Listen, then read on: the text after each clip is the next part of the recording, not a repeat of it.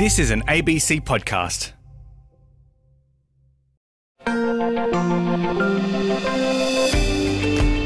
Hello and welcome again to Extra with me, Geraldine Doogue, here on RN.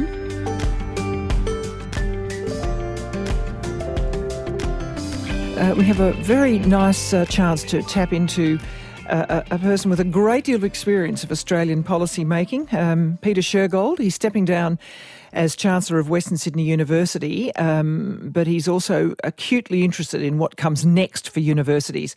And we'll be looking at what might come next for Australian libraries too, with two people who've been on a very big sweep of American libraries where a lot of money's poured in and there's lots of changes underway. And what can we learn or what don't we need to learn? But I want you to take your mind back first to the days and weeks after Hillary Clinton lost the 2016 US election and Donald Trump became president. A new book, Lady Justice, has been written about that time when a small army of female lawyers and advocates sprang into action. The author is Dahlia Lithwick. She's a contributing editor at Newsweek and a senior editor at Slate. And she says this band of women was simply, quotes, unwilling to drift backward to a time when men made policy and women made dinner.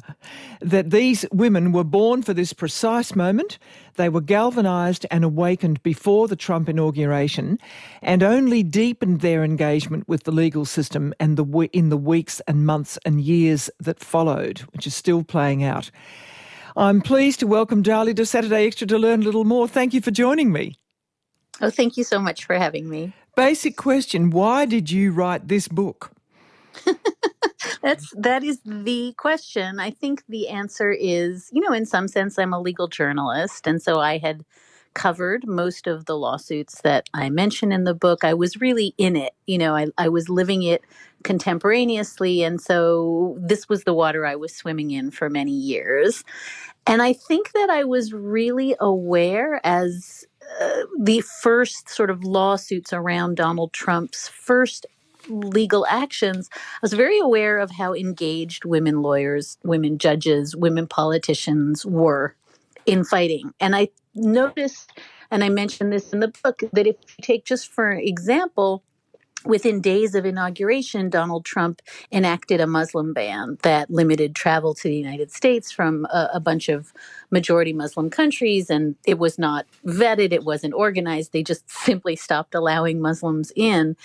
And one of the things I noticed as I was covering it was that some of the leaders of the legal movement to stop that were women.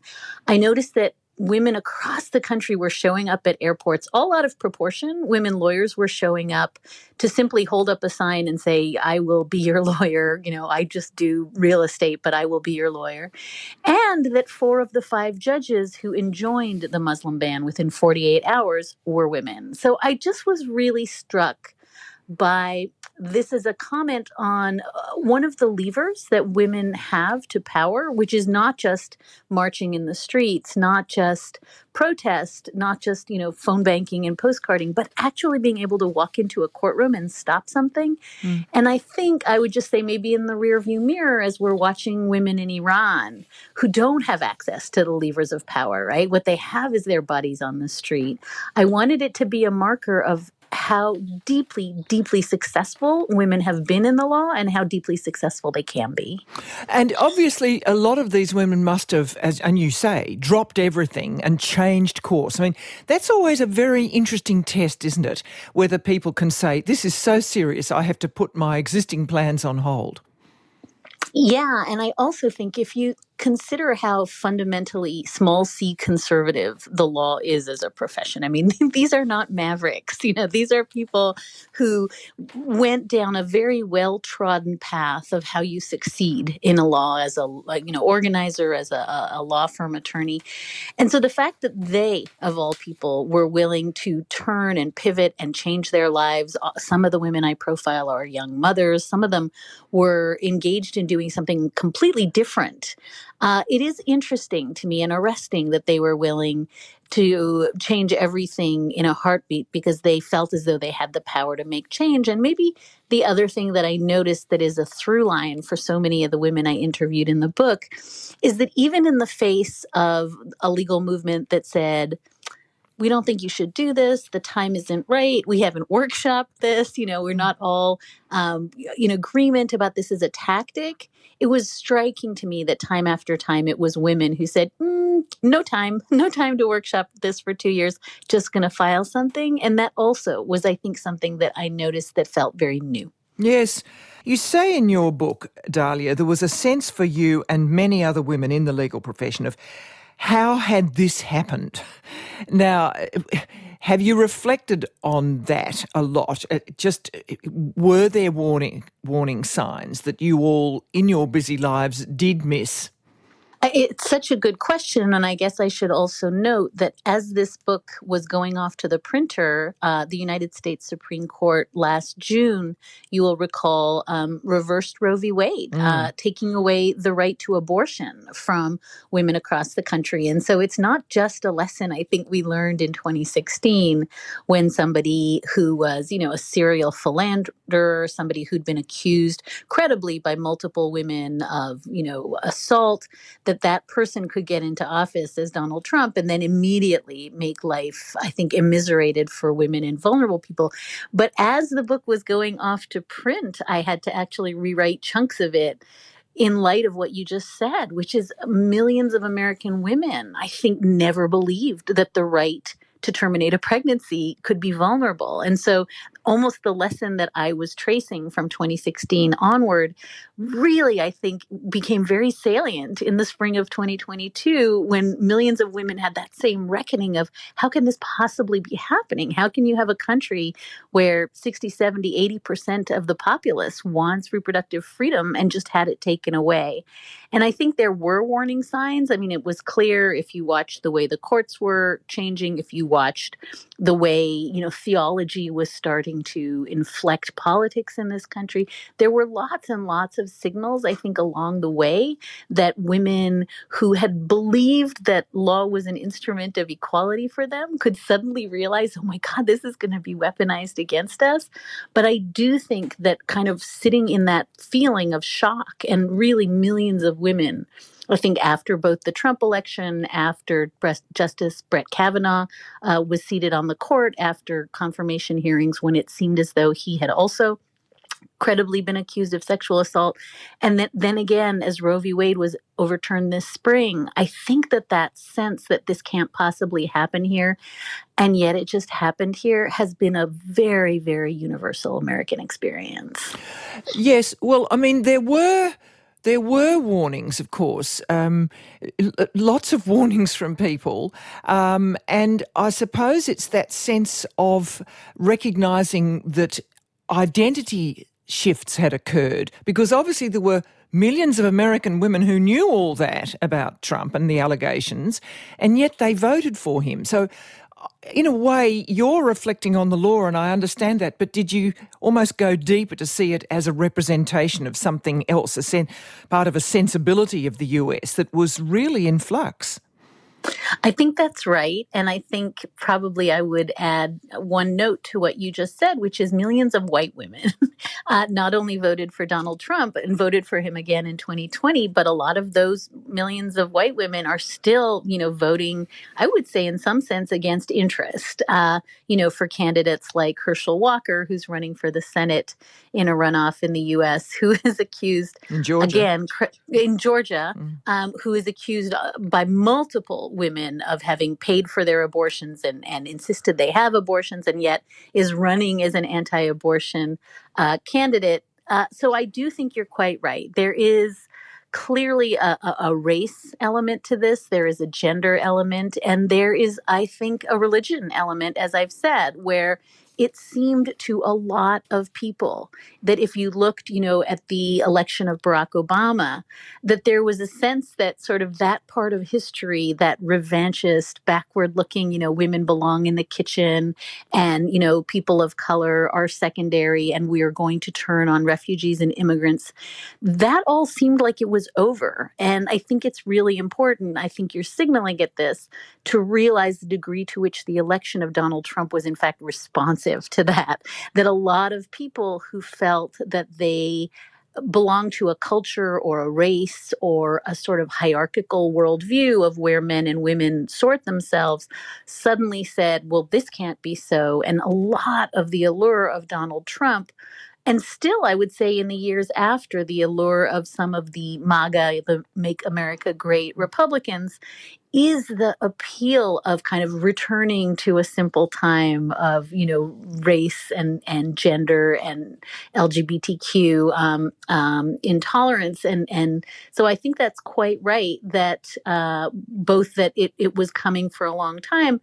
And maybe I think I would also say, and I just opened the book with this and closed the book with this, if you were paying attention at Donald Trump rallies early in 2016 when he threw his hat in the ring, one of the things that crowds were chanting, we thought rhetorically, was lock her up, about Hillary Clinton. And I think we thought at the time that was not so different from crowds who were chanting, iron my shirt, right? Because it was just words directed at sort of misogynistic words, throwaway words. And then I think when the book ends, you start to notice that those crowds have been chanting lock her up about women in leadership in the United States for 6 years. And that in fact, in the wake of that Roe v. Wade reversal, women are being locked up quite literally in Alabama, in Oklahoma, in Texas for pregnancies and endangering their pregnancies or miscarriages that seem suspicious. And so I think for me, that arc of saying lock her up rhetorically about putting women back in their place and ending with, the opinion in this Dobbs case, reversing Roe, quite literally citing two witch burners from centuries ago as credible legal sources, I think tells you in some sense that women have come very far and not nearly as far as they thought they had come. Well, it is incredibly thought-provoking. I heard on the Ezra Klein podcast, he writes for the New York Times, a very interesting analysis by a good pollster whose name I can't remember, saying that they'd really looked at attitudes. They'd tried to drill down beyond just the figures to attitudes. And there were basically people in the different camps looking out from that camp saying, I don't want to live like them. Both camps doing it to each other, really, absolutely from the gut. I don't want to live like they live. It was very powerful, a sense of worlds of difference. So to some extent, I suppose I've got to ask people like yourselves, do you not present an inviting vista for women, other women who you'd think you would, but clearly you don't? I think that you've identified two things that are really singular. One is partisanship in the United States is at a place that is certainly unrecognizable to me as a journalist who's been doing this for 22 years, and I think historically unrecognizable in generations. And there is a deep sense on both the right and the left that, the real threat is coming from inside the house, that I would rather, align myself with, Orbach in Hungary or Putin in Russia than with, Democrats who I see as socialists and godless liberals. And by the same token, I think folks on the American left who are just absolutely, think that anyone associated with Donald Trump and Trumpism and sort of conservatism is a hater and is sort of an intolerant bigot, and that's the end of the story. And I think you're quite right. One of the things we've seen, not just in the midterm election cycle, but the last few cycles, is that the sense that the threat to democracy itself is coming from the other side within the country is really new. I think on your other point, it is certainly, I think, the case, and this is just not just an American problem. I think it goes to media bubbles and it goes to, the ways in which we have created sort of media and cultural and social reality in which the other side is so unrecognizable to us as human beings that we can sort of do this work of never encountering a position or an opinion that's, different from our own. And I think that we're seeing that around the world. And I think it's radicalizing people, this othering of anyone whose views you don't share. And I think one of the things, and maybe this is something that I really felt acutely, again, as I was reporting the book, was that that project is a little bit harder for women because they have actually inhabited two realities for much of their lives, because they've both been trying to mash themselves into a cultural moment in which, men are still dominant, in which they still feel as though, they have to behave a certain way at work, they have to control their tempers, they have to dress a certain way, and because they actually move through the world, as women. And so I think there's a way in which, and some of the characters in the book really describe the need for empathy and compassion and that sort of simple skill of walking a few feet in someone else's shoes as kind of the gateway to getting past what you're describing, which is a willingness to utterly write off the other side as useless and unteachable. I'm not super, super confident Americans are getting there. I have to say, I have found the polarization of the last few years quite chilling. But I will say, I think that I see, and I really see it as a legal reporter, these deep, deep efforts to try, at least institutionally, to say, I actually don't know what I don't know, Right. and that law and politics can get you there. Gee. Let me tell listeners, Dahlia Lithwick is our guest. She's written a very acclaimed book called Lady Justice about the behaviour and motivations of a lot of female lawyers in America in the last few years. Look, we must look at a couple of female luminaries in the legal system that you draw on. Tell us about Pauli Murray, please, because obviously she really does inspire you from what I can read. I'm so glad you asked. She is my favorite character in some sense in this book, which is funny because she died long before the advent of the Donald Trump era. I wrote her into the introduction of the book for a couple of reasons. One is, and I don't know how kind of salient this is in Australia, but certainly in the United States, the frenzy over Justice Ruth Bader Ginsburg, who was a really, I think, landmark important justice on the U.S. Supreme Court, to the point where everyone has a tote bag, everybody has the earrings, everybody has the coffee mug. And she had died recently, and there was a sense of such grievous loss that there would never be a powerful woman in the law again. And so I cast myself back into history to find other characters who I thought of as sort of mini Ruth Baby Ginsburgs. And so Pauli Murray really is that. Pauli Murray, actually almost forgotten by American constitutional scholars, but Pauli Murray was the person who wrote what became the brief that became Brown versus Board of Education, the case that desegregated public schools. She wrote the brief that became the seminal brief that used the 14th Amendment of the Constitution to desegregate by gender in the United States. So she did all this work and got no credit. And throughout history, she wrote a note to Richard Nixon and said, I heard you're looking for the first woman on the Supreme Court. I think it should be me. And I love her because she's sort of pen pals with Eleanor Roosevelt, and she's doing all this work and nobody remembers her. And I wanted a little bit to tell Pauli Murray's story as emblematic of the ways in which sometimes history forgets women, forgets how they organize, forgets how they work. And yet still they've done the work. And that a little bit, my book is a love letter to a whole bunch of women just like Pauli Murray. Yeah, I mean, your book also tells your own story with Judge Kozinski, who has quite a reputation after two women, Heidi Bond and Emily Murphy, and four unnamed former clerks came forward alleging inappropriate conduct while working for him. Now, this seems to have served as a bit of a catalyst for you to come forward with your own Me Too story.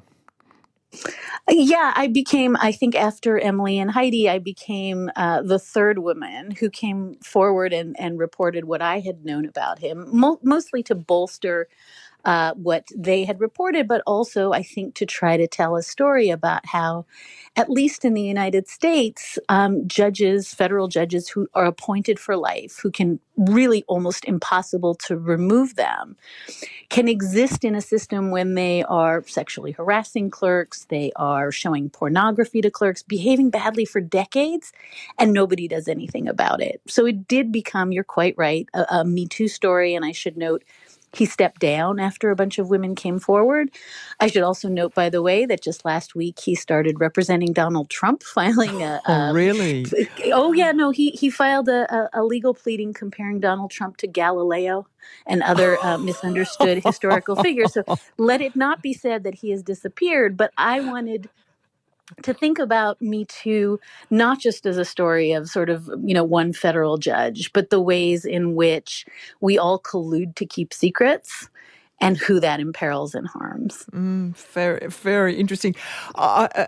Before I let you go, I wonder what you think about the moves this week by the Department of Justice wishing to talk to Mike Pence about January the 6th, the riots on January the 6th, and he had declined to take part in the earlier investigation in Congress, but he is allegedly weighing up whether this is a different type of approach. Now, again, that sounds to me, but you can tell me if I'm wrong, as if the law is being used in a different way, and it might well be the way through to some form of, if not settlement, certainly ventilation. What do you make of all of those moves? It's so interesting. And I think the essential pieces of context are, one, Mike Pence, former vice president under Donald Trump, wants to run for president. And we know that. He's just launched a huge book and a tour attendant with that, in which he's going to explain how it's possible that he was intimately involved with the insurrection of January 6th and also is not responsible for it. And in fact, as you said, was making claims that he would not have to say what he knew, and he was alleging sort of immunity from having to testify. So the first thing is, this is a political, I think, move on his part. And then I think we have the problem, which is that Democrats who've been investigating the events of January 6th through the House committee just lost the House. And so the clock is ticking down on how long the January 6th investigation can go on. And so that's wrapping up very, very quickly. That will be stymied when Republicans take control of the House. And so then we have the third piece of it. So, welcome to the arcana of American investigations. But the third piece of it is, as you say, the Justice Department, which has been investigating Donald Trump for a whole bunch of other things, just announced that they were going to seat a special prosecutor who's going to be tasked with finding out what Donald Trump did wrong and what he knew, largely with respect to stolen documents. So all of these things are floating around. And I think what you are seeing is Mike Pence trying to pick his way through all of these different sort of, some extra constitutional, some through the Justice Department, some through the political branches, through this thicket of how can he preserve his political credibility and still not alienate Trump Republicans who really, really do not support him, who support Donald Trump. And at the same time, how can he finesse this issue of he was literally in the room where it happened and hasn't told us what happened? And I think some of what you're seeing and what we're seeing play out is that seam between law and politics, in some sense, that you asked me about before, and Mike Pence trying really hard to live on the seam of law and politics without implicating himself, without damaging himself politically, and still somehow not kind of cutting off Donald Trump or the people who support Donald Trump. And that's, I think, what he's trying to pick his way through right now. Well, I hope you continue to try, and we'll talk to you again to pick your way through all this. Marvellous to talk to you. Thank you very much indeed, Dahlia Lithwick. Thank you for having me. I love being with you. And so have some of you too. Jason from Geelong, this is the sort of political discourse we need. She can see things from both sides. Yes, look, I agree, Jason. Thank you. Dahlia Lithwick's book is Lady Justice, Women, the Law and the Battle to Save America. It's published by Penguin Press. And we will have her back. Up next, could the new university accord produce the biggest reform in a generation?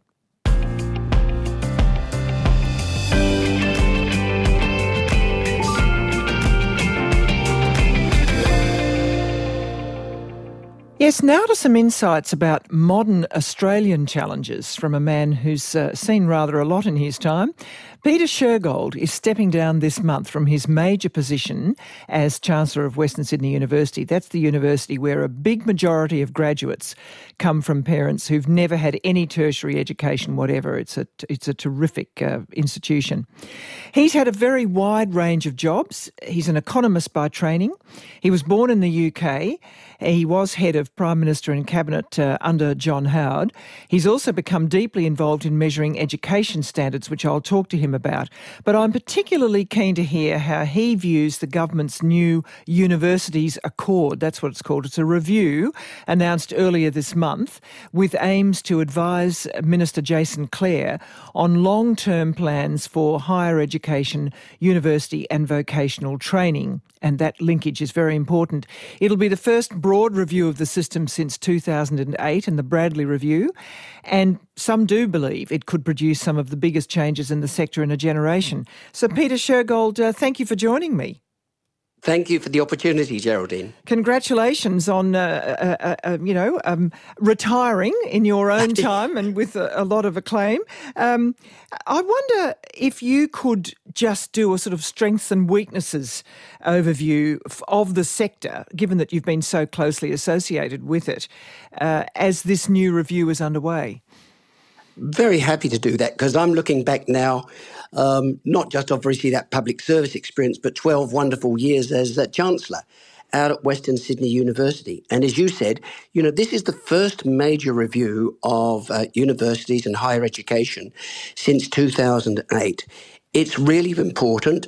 Jason Clare, the Minister, has set it very broad terms of reference, looking at everything from, the meeting of Australia's knowledge and skills, how we can look at the funding of universities, are particularly important to me, access and opportunity, because I suppose if my university, Western Sydney University, stands out for anything and can really contribute from experience, it's how do you make sure that universities can be a foundation of equal opportunity in Australia? How can you make sure that young people, as they come through, no matter what their background or what their parents have done, can, if they've got the drive, the enthusiasm, the ability, actually get access to university?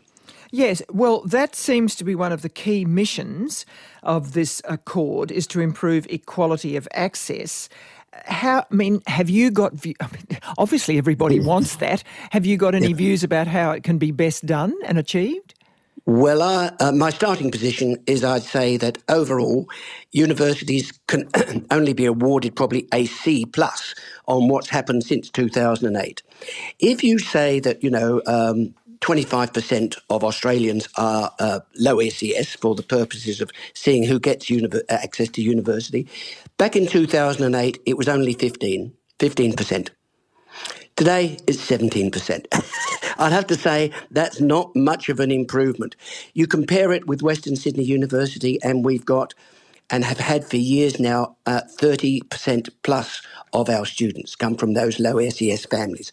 So my message is we can do it, but we need to get the policy settings right, and we need to get the implementation of those policy settings right. But what's been the difference then? Has this been a whole university-wide approach at Western Sydney? Because you've had to do it, because that's been your whole group?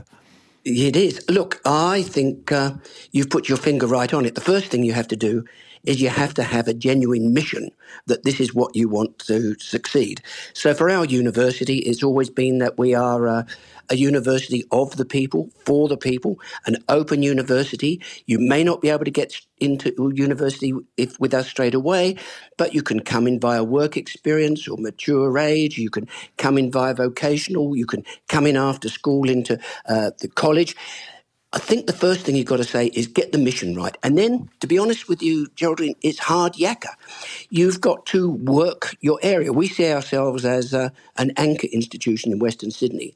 Now, when I became Chancellor there back in 2011, we were doing that. We were working with public schools, Catholic schools, independent schools. I think I was involved in the program. It's called Fast Forward, working around schools in the area to convince young people they could, if they wanted, get to university. I think we then were working with about 1,300 high school students Last year, we had 36,000 interactions with school students in that area. Convincing them if they want, the opportunity is there. That's really, really important. The one thing I would add, Geraldine, though, is you've got to get the messaging right. It's not that go to university because otherwise your life is ruined and you won't have the opportunities. It's go to university if that's what you want to do. I don't want in anything we're doing in Western Sydney in a way to privilege academic pathways over vocational pathways. But I want people who want to go to university to have that opportunity and explain to them how they can aspire to that. It sounds to me, though, that there was a bit of propagandising, if I can put it like that, going out and suggesting that this might be a good route because as you said, a lot of the households would have had no exposure to tertiary education at all. Well, that's right. I mean, a quarter of our students are born overseas. More than that, a quarter of our students, and I'm not counting international students, a quarter of our students go home after university and speak a language other than English at home. So, this is quite extraordinary. And there's another message there if we're serious about access and opportunity.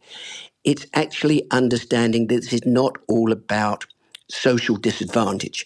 You think of someone born overseas, a migrant or migrant parents speaking a language other than English at home, then they come to Western Sydney University, they get an Australian degree. What we should be seeing is what an extraordinary strength we have because we've got someone who's bilingual, bicultural, global perspective. In fact, what we're doing is seeing that these people bring strengths to their university degree. Look, you did emphasise TAFE earlier as we spoke, and there's always been this strong distinction drawn between vocational education, and private courses and universities. I wonder in these visitations to local schools and so on, how you do talk about this, because this is something that really is just the tone that is used by universities is pretty important, and I think it bothers you. It does. It bothers me. It bothers me when I did an inquiry into transitions from senior secondary school into education and employment. I talked to a lot of school groups, and it became obvious to me that ATAR as a university ranking tool, has for many students come to define their success at the high school certificate. And that is wrong. What it tends to do in young people's minds is privilege an academic pathway over a vocational pathway. That's bad. But what's worse is that demarcation between, if you will, the theoretical and the practical makes less and less sense in terms of the future labour market, which is going to require both of those skills. So to see these as dual sectors, I think is wrong. I did a report with my friend and colleague David Gonski for the New South Wales State Government, and we argued very strongly that we need to rethink not higher education alone, but tertiary education. And in particular, how for those students who wanted, we could actually integrate the theoretical and the practical.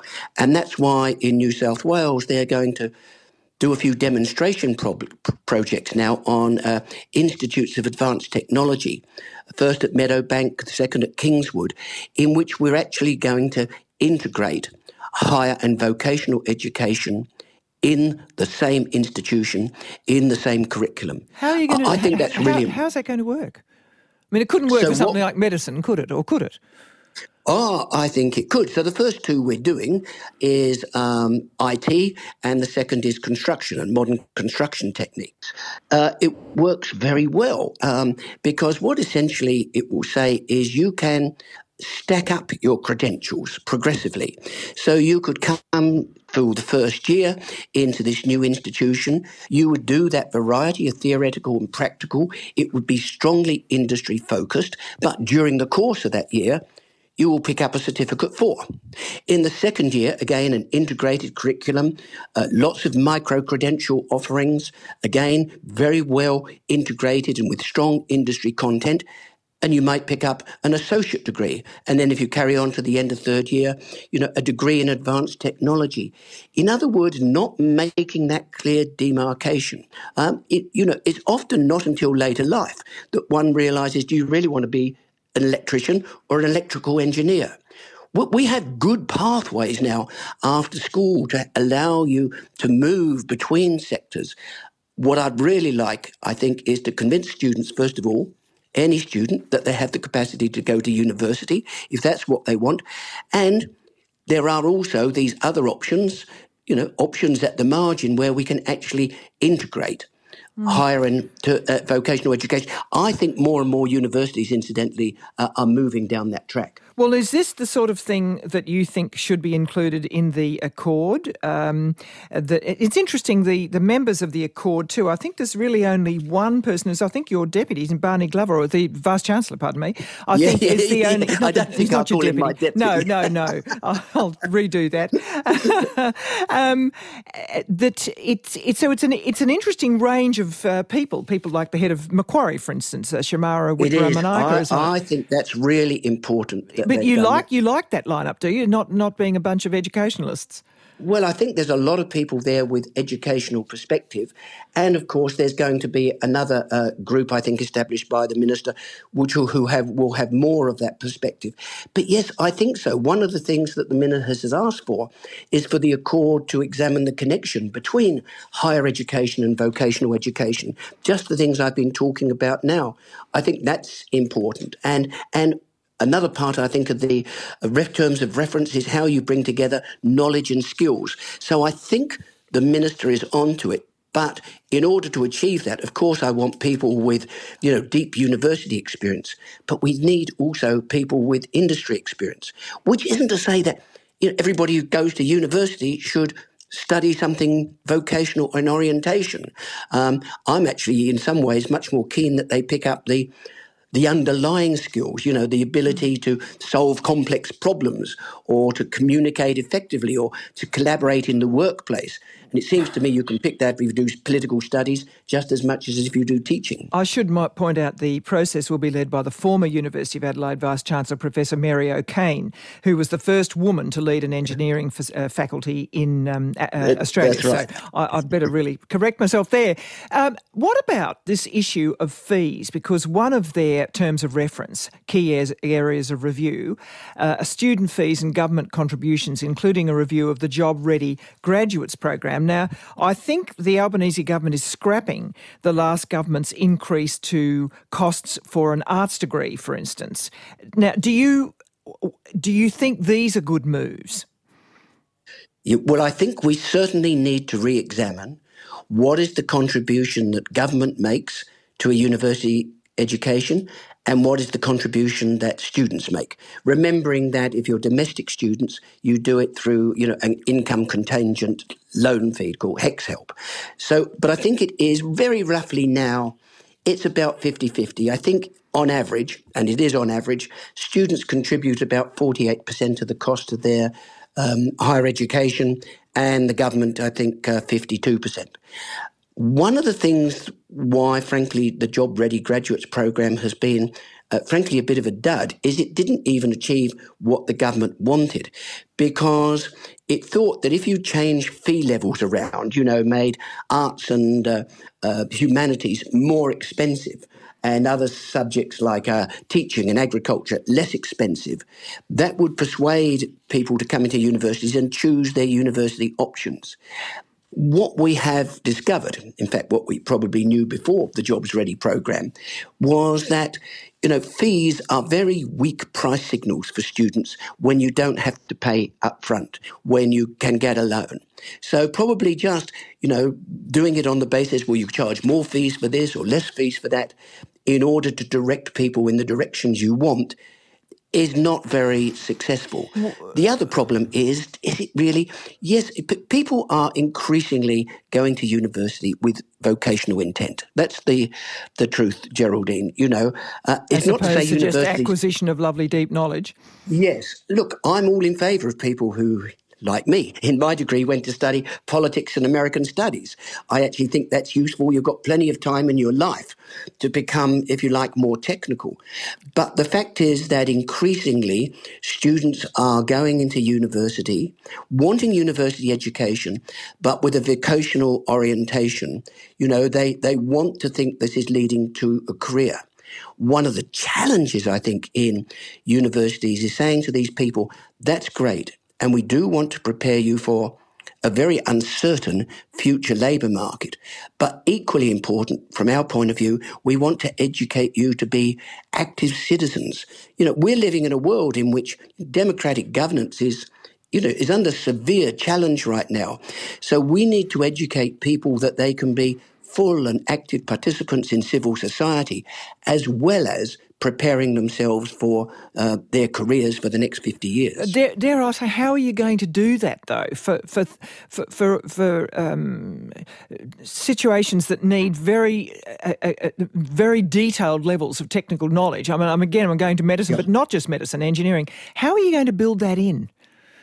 Well, I think universities are already starting to do this, to be honest. If you go and do medicine now, even the way, in fact, students for medicine are selected is to do a lot with what we would call soft skills. Now, I hate that term, but what you obviously want is people who are not going to only just acquire those medical and surgical skills, but be able to explain themselves, to be able to communicate, to be able to be empathic. So we need those skills as well.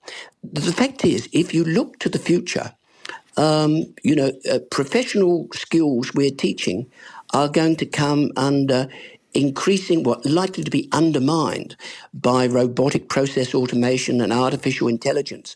A lot of the skills we're teaching, even in medicine, about analysis and diagnosis, in 10 years' time, that will be quite differently, using effectively robots. So we need to give people those wider skills, not just the technical skills, so that they can be agile and adaptable. Oh dear, that does seem like a very big brief.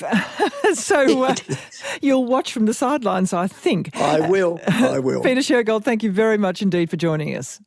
Thanks so much for the opportunity. Professor Peter Shergold stepping down this month as Chancellor of the University of Western Sydney. Well, with all that in mind about change, we're going to look at the sorts of clever digital offerings and changing faces of libraries. That's up next here on Saturday Extra.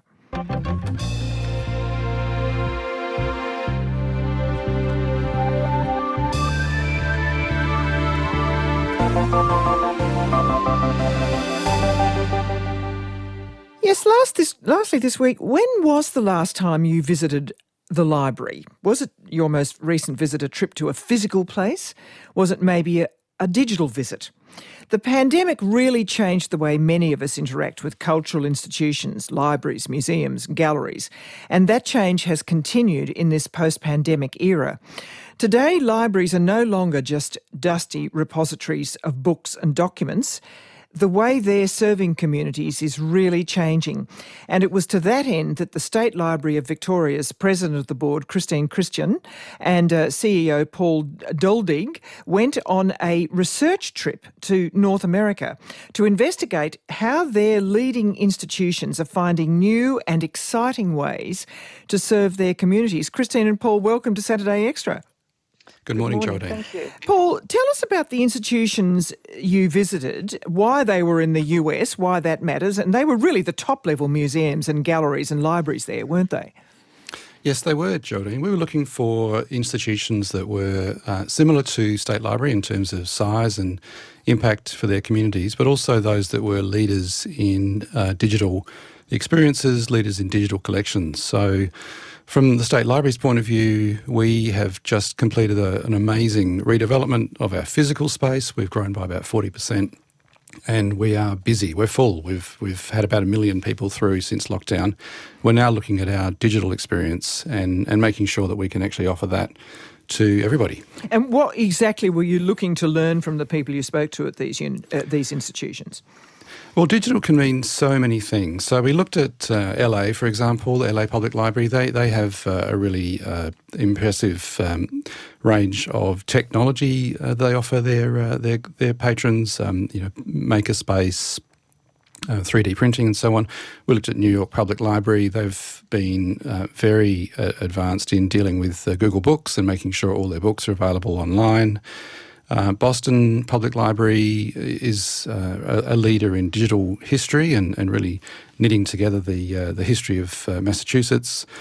Harvard, the future of the library, and so on. So we've been looking at a very wide range, and the US is really in the lead in terms of digital and how it relates to also the technology companies that support digital in America. Oh, interesting. So they've just poured money into it, have they? And for how long have they been doing that? So Google Books, of course, has been around for quite a while, digitising books across the world. The Internet Archive, also a not-for-profit foundation, has been very big in this for many, many years. So there's in the US, there's a really interesting public-private partnership for digitisation. Fascinating. Why don't we, Christine, why don't we do things like that? Is this just a representation of the giant amounts of capital that are poured into public enterprises in the US?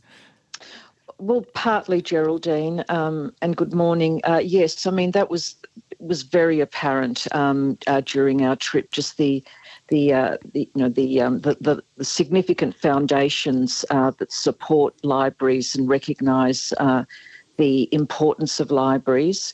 But, libraries, and I suppose it's a reflection of where libraries are at the moment. Libraries around the world are undergoing a renaissance. And certainly the State Library Victoria is no exception. Paul mentioned we've just completed a major redevelopment of the spaces. We've got new galleries. We've got 40% more spaces for physical visitation. And it's interesting because many predicted wrongly that the rise of the internet and digitisation would mean that public libraries were on, borrowed time. But the opposite is true. Certainly for the State Library Victoria, we're thriving. The libraries are thriving in North America, and certainly this sort of 21st century resurgence is really thanks in large part to millennials. Tell us more. What do you mean? Yeah, well, before I sort of, get on to just why invest in digital and what's driving this, if just from a physical standpoint, if attendance figures are any indication, the State Library is in Victoria is we'd say based on visitation, the most valued cultural institution.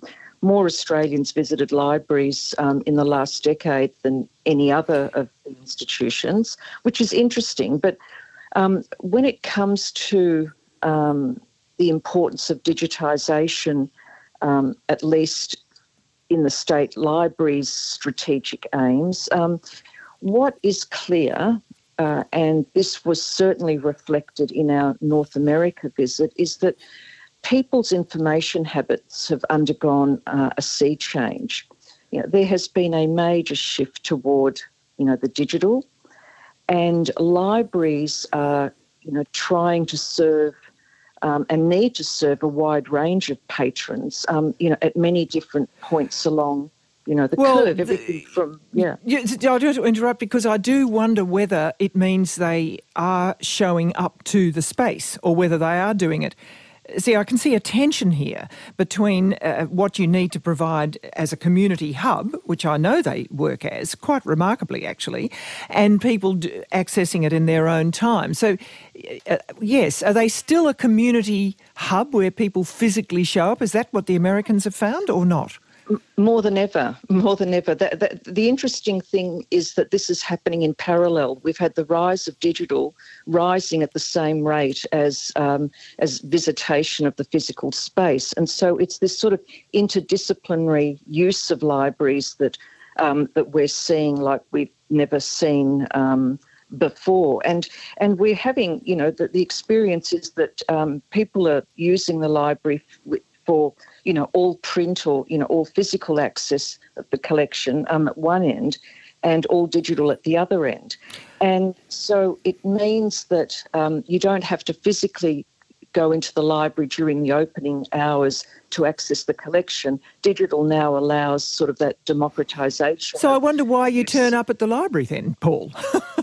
Well, I think it's a virtuous circle. If you think about, for example, music, you listen to music, but there's nothing like going to a live concert. You read a book, there's nothing like going to a library and being amongst other people, doing similar activities, engaging with the programs, engaging with the exhibitions, engaging with the collections. So we see, that both go hand in hand. It's not either, it's definitely and. It's definitely both, and that's true for libraries, that's true also for galleries and museums. Yes. See, we have been talking about digitisation, but, your library has this fabulous physical footprint in the heart of Melbourne with gorgeous sandstone columns and, marvellous glass ceilings and lawns. And the architecture emphasis in a range of public libraries is really quite startling. And people will talk to you about that. They will say that in different states, and they'll cite it. They'll say the public. So it's intriguing what it taps in people's desires. Well, there's nothing like going to the dome, the La Trobe Reading Room dome, and seeing people just their jaws dropping as they see the absolute beautiful dome reading room we have there. And I think that that awe, that wonder is part of the experience. It's part of engaging with civic life, and whether you're wanting to research something, read something, engage with a program, just doing it with other people in a glorious space is what we're about. I wonder, Christine, whether you need to have, as a lot of galleries do, they need to have an ability to earn a separate line of money. So they need to become an entertainment hub as well. They're sort of there for weddings and for big conferences and so on. Do you think that is going to become an ever-present need? It will be an ever-present need, but I also believe that, notwithstanding the commercial benefits from having a beautiful building that can be used by the community sort of more generally, the physical libraries, I think, have never been more vital and interesting and useful places. I mean, the people who people who work in the libraries are helping other people make sense of, lots of information. But I think that physical spaces and digital platforms will both play an essential role in providing access to knowledge. And if we don't maintain our physical libraries, we will lose essential public intellectual spaces in our communities where people can, meet face to face.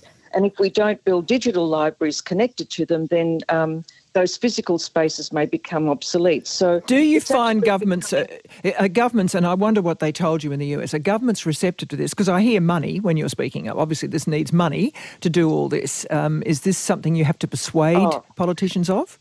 Yeah, well, Geraldine, look, have there been questions raised, by government about why the urgency of digitisation?